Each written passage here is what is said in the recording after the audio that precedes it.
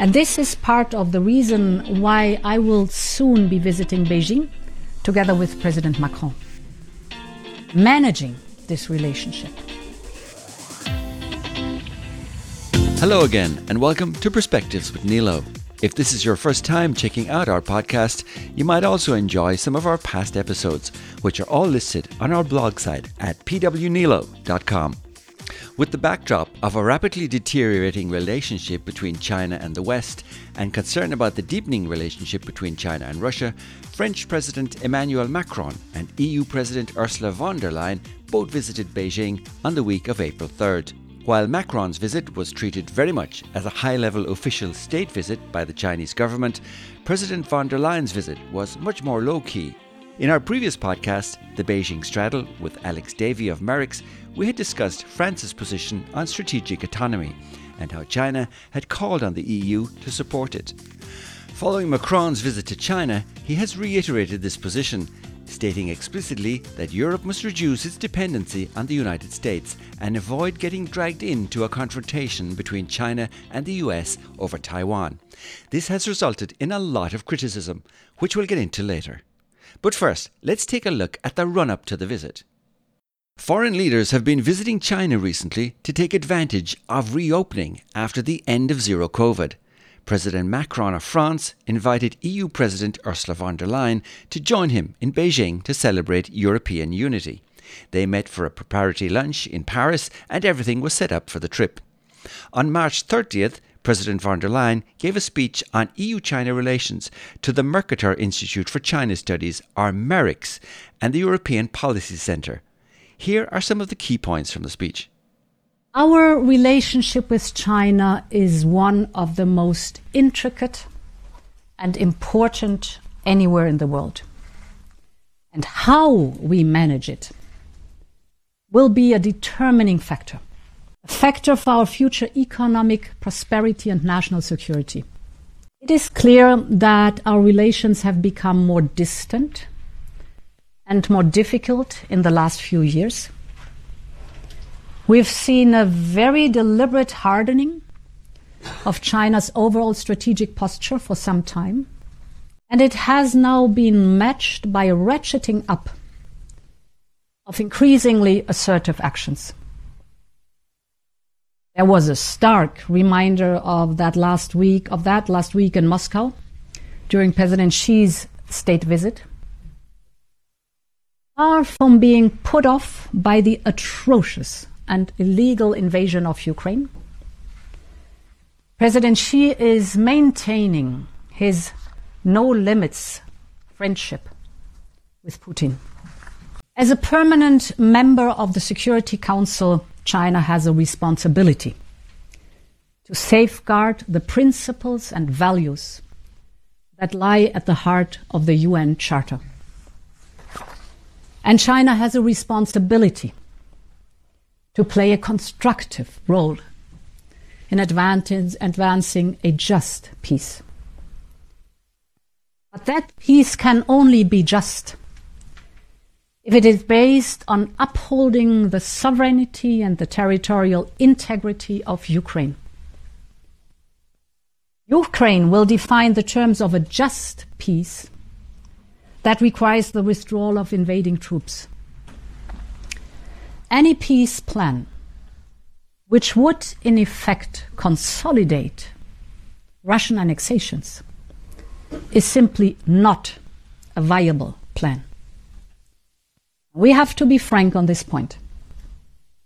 How China continues to interact with Putin's war will be a determining factor for EU-China relations going forward. And of course, China itself has also taken a more assertive stance in its own neighborhood. The show of military force in the South China Sea and East China Sea and at the border with India directly affect our partners and their legitimate interests. We also underscore the importance of peace and stability in the Taiwan Strait.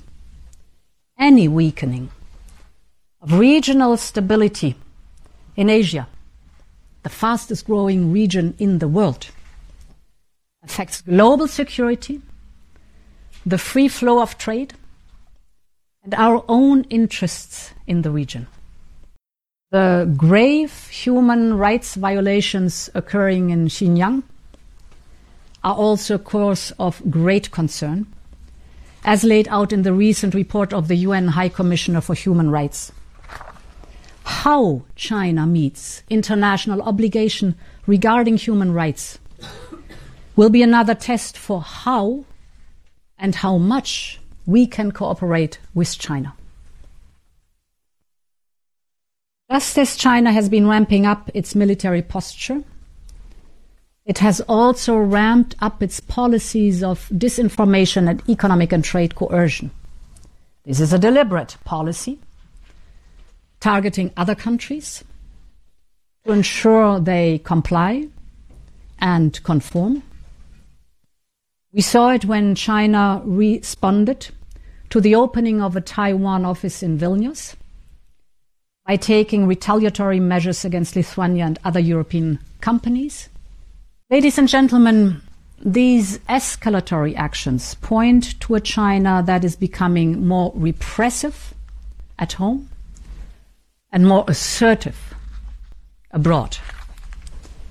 And we can expect to see a clear path and push to make China less dependent on the world and the world more dependent on China.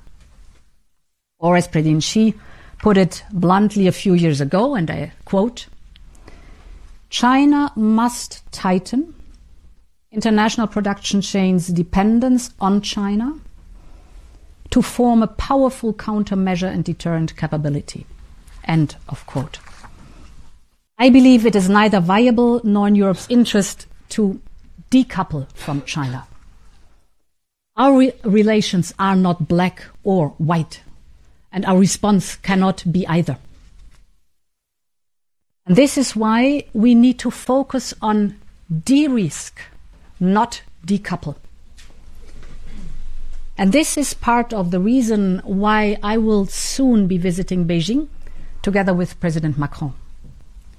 Managing this relationship and having an open and frank exchange with our Chinese counterparts is a key part of what I would call the de-risking through diplomacy of our relations with China. Some excerpts from President Ursula von der Leyen's speech on EU-China relations from March 30th last, and there's a link to the full 35-minute speech in our blog. Her speech on China was described as notably hawkish, and personally, as someone who follows China and Taiwan current affairs, I have to say it's not often that you hear European politicians being so direct and so frank on China. Many media analysts agreed. Thorsten Benner, with the Global Public Policy Institute in Berlin, writing in Foreign Policy magazine, said that no other European leader had ever presented such an accurate dissection of Xi's agenda. In addition, he noted how inviting Berlin-based Merix, Europe's leading think tank on China, that had been put under sanctions by the Chinese Party state in 2021, sent a clear message to Beijing. The Chinese response to President von der Leyen's speech was swift. Chinese ambassador to the EU, Fu Kong, interviewed on Chinese state media, said that he was a little bit disappointed by what he called that statement. He went on to explain that the speech contained a lot of misrepresentation and misinterpretation of Chinese policies and positions, and that whoever wrote that speech for President von der Leyen does not really understand China or deliberately distorted Chinese positions. He also said that this speech actually reflects a deep-seated ambivalence on the part of President von der Leyen in her approach to China. On the one side, she realises that it is important for Europe and it is in the interests of Europe to engage with China. At the same time, she is also fearful of criticism, especially from the hardliners in Europe and maybe even from the United States. He said that made the speech quite lacking in terms of coherence. If you read the speech, he said, you have the impression as if two people are quarrelling with each other. That's according to Chinese ambassador to the EU, Fu Kong. Macron's visit to Beijing began on April 5th, and he travelled to China by Cotam Unité, France's Air Force One, and was given the full official state visit treatment. He took a large group of artists and filmmakers, as well as a 50-strong business delegation, including a member of the board of directors of Huawei France, officials from Airbus, as well as energy provider EDF, with him, and apparently closed some large deals. European Commission President Ursula von der Leyen travelled to Beijing by commercial flight and joined Macron for part of his 3-day visit. However, any sense of unity between the two leaders was undercut by arrangements that flattered the French leader with a banquet, military parade and other trappings of a state visit, while von der Leyen was excluded from several of the lavish events. John Delury, a China expert with Yonsei University in Seoul, quoted in the Financial Times, said the visit reflected two ends of the European spectrum in terms of how to message towards China. Xi's strategy is Macron is coming with his hands outstretched, so they're embracing him. Von der Leyen is articulating the harder European position, and they're trying to put her out at the margins, he said. In a press conference with Macron and Xi Jinping, described as a press conference with Chinese characteristics in that no questions were allowed, Macron told Xi that, "I know I can count on you to bring Russia to its senses and bring everyone to the negotiating table." However, according to the Financial Times, Xi did not change his language on the conflict, nor suggest he would use his influence over Putin, and stopped short of committing to speaking to Ukraine's President Vladimir Zelensky. In a trilateral meeting with Macron, von der Leyen and Xi Jinping on the Thursday in Beijing, President von der Leyen stated that stability in the Taiwan strait is of paramount importance and that the threat of the use of force to change the status quo is unacceptable. Xi responded by saying anyone who thought they could influence Beijing on Taiwan was deluded. After this meeting, President von der Leyen held her own solo press conference in which she took questions from reporters and sent several pointed messages to Beijing. She warned China against aiding Moscow's war effort in Ukraine, saying that arming the aggressor is a clear violation of international law. He should never be armed, she said.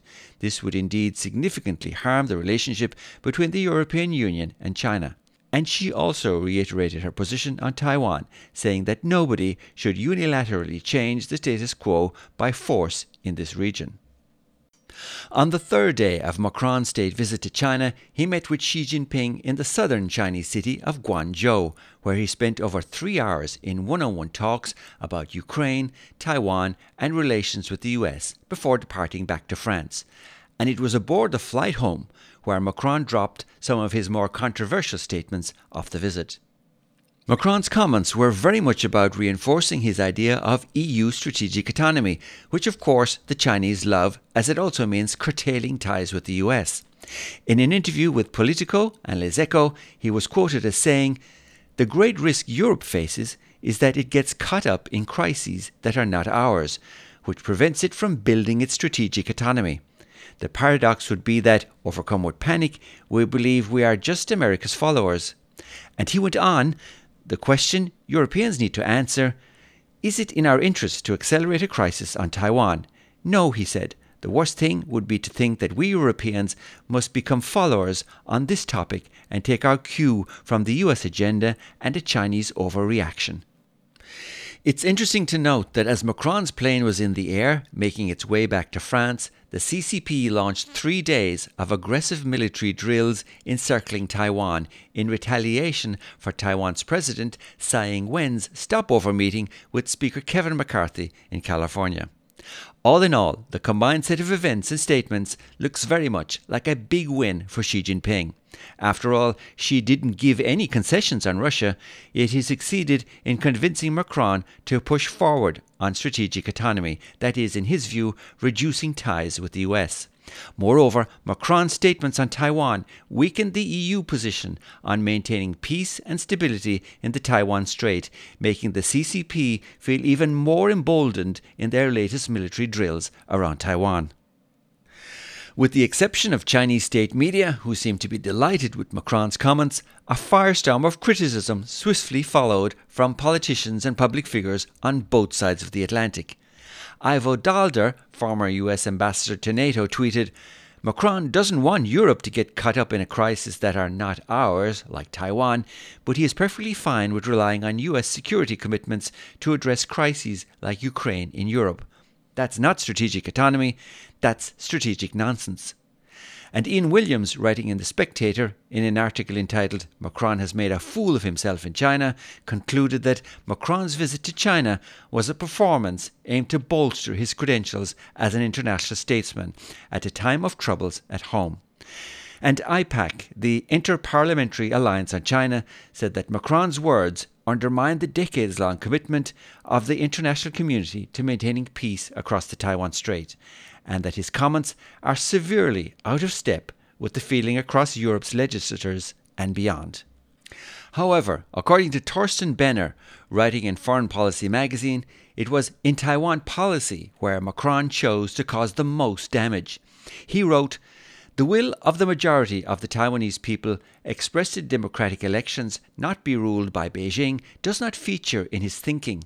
Despite Xi having made clear his determination to control Taiwan with ever more aggressive acts, Macron seemed to make the United States solely responsible for the ratcheting up of tensions in the Taiwan Strait. Macron seems to foolishly presume that Europe can insulate itself from a war between China, Taiwan and the United States, and therefore does not need to even try to deter Beijing from using force. But a Europe that cannot even deal with a much smaller war without US help on its doorstep has no way of escaping the much larger consequences of a US-China war. He undermines French credibility by going against the key G7 statements on Taiwan that France signed." And Thorsten Benner continues, "Perhaps most disconcerting is that Macron seems to lack any positive definition of the French national interest and strategic objectives on stability in the Taiwan Strait beyond not simply following the United States. His much trumpeted approach of France as puissance d'équilibre, or balancing power, seems to be one of exclusively balancing against the United States. The irony is that Macron is right that Europe needs to chart its own course on China based on its own interests and invest in its own capabilities to achieve what he calls European sovereignty, but by presenting his approach as a purely anti-US agenda, he discredited the European sovereignty approach even further in the eyes of many, especially in Central and Eastern Europe, who were already sceptical before. A divided Europe only benefits Europe's enemies. Building a coherent EU-China policy on de-risking got much harder after Macron's dismal China trip. So, after all this critical feedback, you may wonder, was there any attempt by Macron to walk back any of his statements? At the time of recording this podcast, many outlets were reporting on Macron's comments from a news conference given during a state visit to the Netherlands. Macron said that nothing had changed in France's support for the status quo in Taiwan, and that Paris supports the One China policy and the search for a peaceful resolution to the situation. Focus now turns to the German Foreign Minister Annalena Baerbock, who began a visit to China on Thursday, April 13th. As a result of Macron's comments, the stakes of her trip have risen, with many EU members hoping Berlin will use this opportunity to set out a clear and united EU line on China. Even without Macron's remarks, the trip would have been delicate for Minister Baerbock, who is believed to be rather hawkish on China and currently working on a China policy aimed at reducing Germany's economic dependence on Beijing. Speaking ahead of her visit, Baerbock said the top of her agenda would be reminding China of its responsibility to influence Russia to end its invasion of Ukraine, and underlining a common European conviction that a unilateral change in the status quo in the Taiwan Strait would be unacceptable. Let's hope she does a better job than President Emmanuel Macron. Well, that's about it on this episode of Perspectives with Nilo. There are many angles and layers to this topic, much more that we can touch on here. So if you'd like to dive deeper, we've included a list of references and links on our blog site at pwnilo.com. Perspectives with Nilo is also available on Spotify, SoundCloud, and all the usual podcast outlets. You can also follow us on Instagram and Twitter. And we leave you this time with some apposite words from President Ursula von der Leyen. But if we are to manage this relationship, to prepare for the future, we must do it together. At this defining moment in global affairs, we need the collective will to respond together. A strong European-China policy relies on strong coordination between member states and EU institutions, and a willingness to avoid the divide and conquer tactics that we know we may face.